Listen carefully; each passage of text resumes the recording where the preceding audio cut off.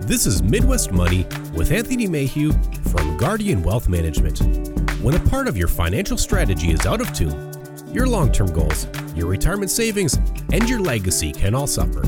With over a decade of experience serving clients and families, Anthony provides his clients the information they need regarding Social Security, retirement income planning, wealth management, and much more. Listen in as we address your financial concerns and provide helpful strategies to put you on the path to achieving your retirement goals. And now here is Midwest Money with Anthony Mayhew. Hi, and welcome to Midwest Money, your weekly show that discusses topics and issues of Wall Street and how they relate to folks here on Main Street. Our show is meant to offer a common sense approach to understanding some of the challenges surrounding finances, investments, taxes, and of course, planning for retirement.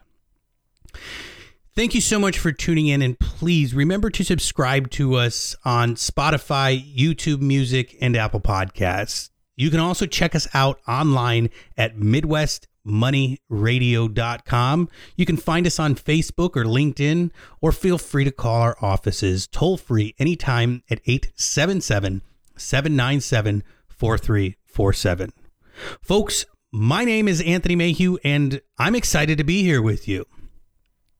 After weeks of breathless news stories and plenty of political sniping, the American Rescue Plan has been signed into law by President Biden. The act has a broad reach in terms of who may benefit, and its ultimate objective is to grease the wheels a bit as the economy slowly lurches back to life after more than a year of COVID-19 restrictions in both the professional and personal lives of millions of Americans.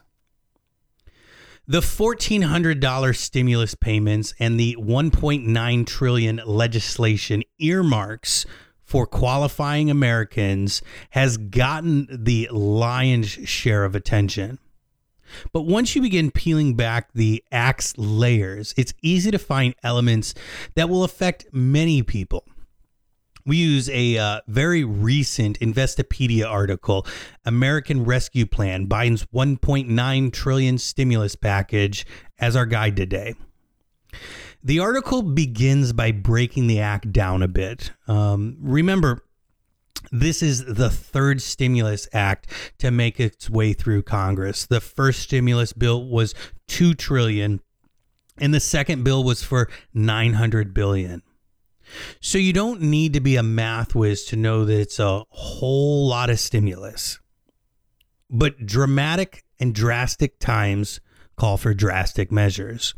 In addition to the direct payments, the act includes extended unemployment payments, the continuation of eviction and foreclosure moratoriums, and bumping up the child tax credit while also making it fully refundable. Finally, the act also supplies monies to state and local governments to help cover some of the lost tax revenue, money to schools to begin safely opening up kindergarten through 8th grade learning, and to subsidize COVID-19 testing and vaccination delivery. The plan provides $1,400 payments to people making $75,000 or less annually, and that figure builds on the $600 in the second stimulus to arrive at $2,000 payments that were originally proposed. Couples with an adjusted gross income of $150,000 or less will receive the full stimulus amount. Additionally, dependents also qualify for the payments. It's important to note that payments to individuals begin to shrink for an income higher than $75,000 before vanishing completely at $80,000. For couples, the stimulus disappears for adjusted gross income greater than $160,000. The American Rescue Plan pushes unemployment benefits of $300 weekly through September 26, 2021. Just as importantly, it also makes the first $10,200 of 2020 unemployment benefits tax-free for families making $150,000 or less. Additionally, if you had taxes withheld from your 2020 unemployment benefits, you'll be able to get that money back when you file your 2020 taxes. Or if you've already filed, you can get that money back with an amended return. The plan also includes a 100% subsidy of COBRA health insurance premiums so that the unemployed can stay on their employer health care through the end of September. Another critical element of the American Rescue Plan is the extension of eviction and foreclosure moratoriums.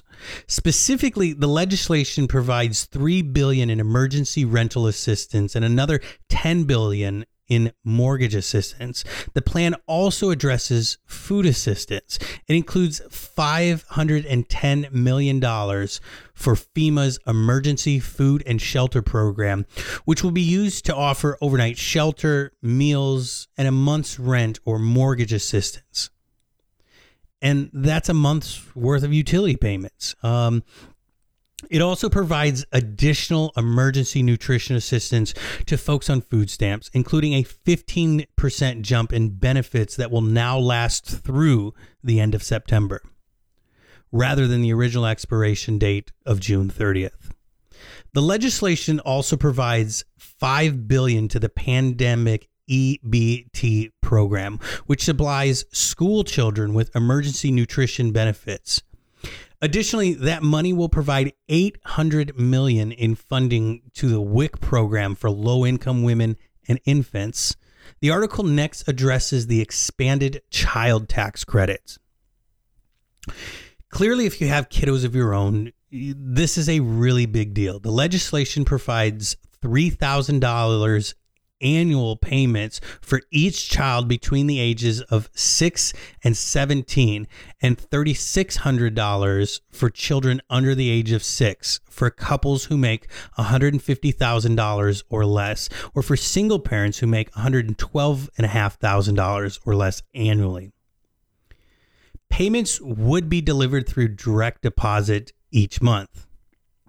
If you have a child under 6, you'll receive $300 a month. If you have a child between 6 and 17, you'll get $250 each month. When it comes to student loans, the news isn't quite as good, unfortunately. While the plan doesn't directly include student loan forgiveness, it does contain a provision that any student loan forgiveness legislation passed between December 30th, 2020 and January 1st, 2026 will be tax-free. Remember, loan forgiveness is generally taxable income. Let's stick to the education theme a bit longer, but go back to the benefits for younger students. The American Rescue Plan provides $130 billion for kindergarten through 12 education. Specifically, the money is earmarked to reduce class sizes, improve ventilation, purchase personal protective equipment, and to fund additional steps that will help schools reopen. I should also mention the plan provides $40 billion for colleges and universities to supply emergency financial aid grants to students. An additional $40 billion will find its way to childcare providers via the Child Care and Development Block Grant Program. Lastly, the plan includes $1 billion to Head Start program. For businesses, the plan establishes a new program for restaurants and bars that dedicates as much as $25 billion in pandemic assistance grants. Specifically, these grants can funnel as much as $10 million per company with a cap of $5 million per physical location and can be used to handle payroll, rent, utilities, and other expenses.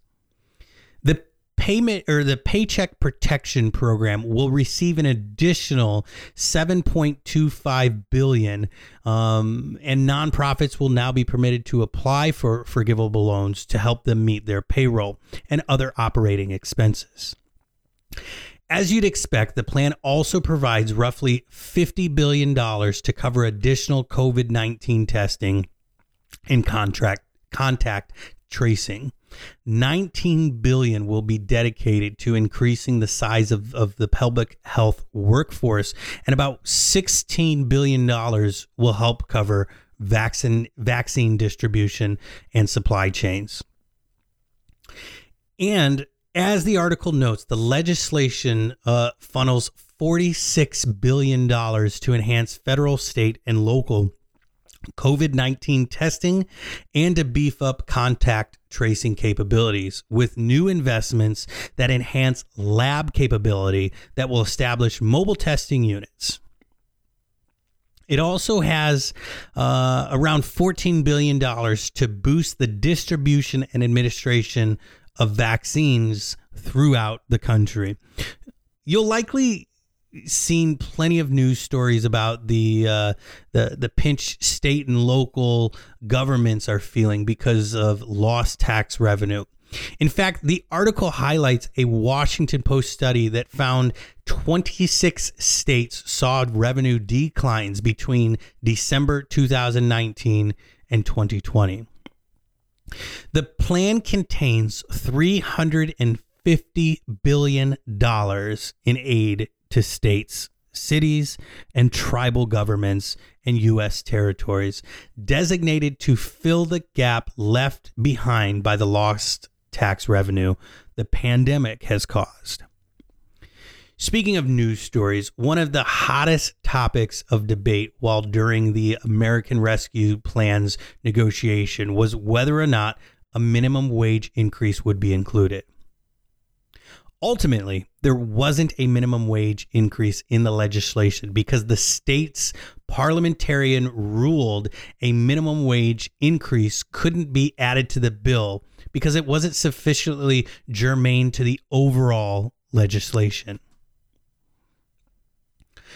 I'm hopeful the rapidly increasing pace of vaccine distribution and the passage of the American Rescue Plan has you feeling more optimistic that a return to normal life may not be too far away.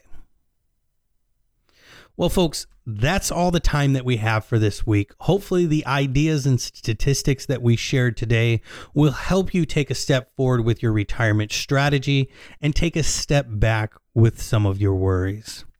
Thank you for tuning in today. I look forward to visiting again next week. And remember, if you missed us, you can subscribe to the show directly on Spotify, YouTube Music, and Apple Podcasts. You can also check us out online at MidwestMoneyRadio.com.